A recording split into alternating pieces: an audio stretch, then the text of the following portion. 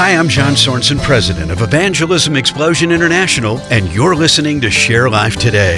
This week, we're learning an easy-to-remember gospel presentation, and we're using the 5 fingers of our hands as a learning aid. Today, we'll focus on word 3, God, and picture the middle finger, the longest, greatest finger, representing the greatest being in all the universe, which we know to be God. Of the many aspects of God's character, we'll emphasize 2. First, God is merciful. He doesn't want to punish us.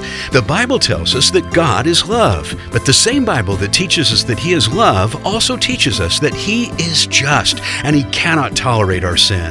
In Exodus 34:7, God says, "By no means will I clear the guilty." Well, this presents a problem. Notice that I didn't say that God has a problem. The problem is ours.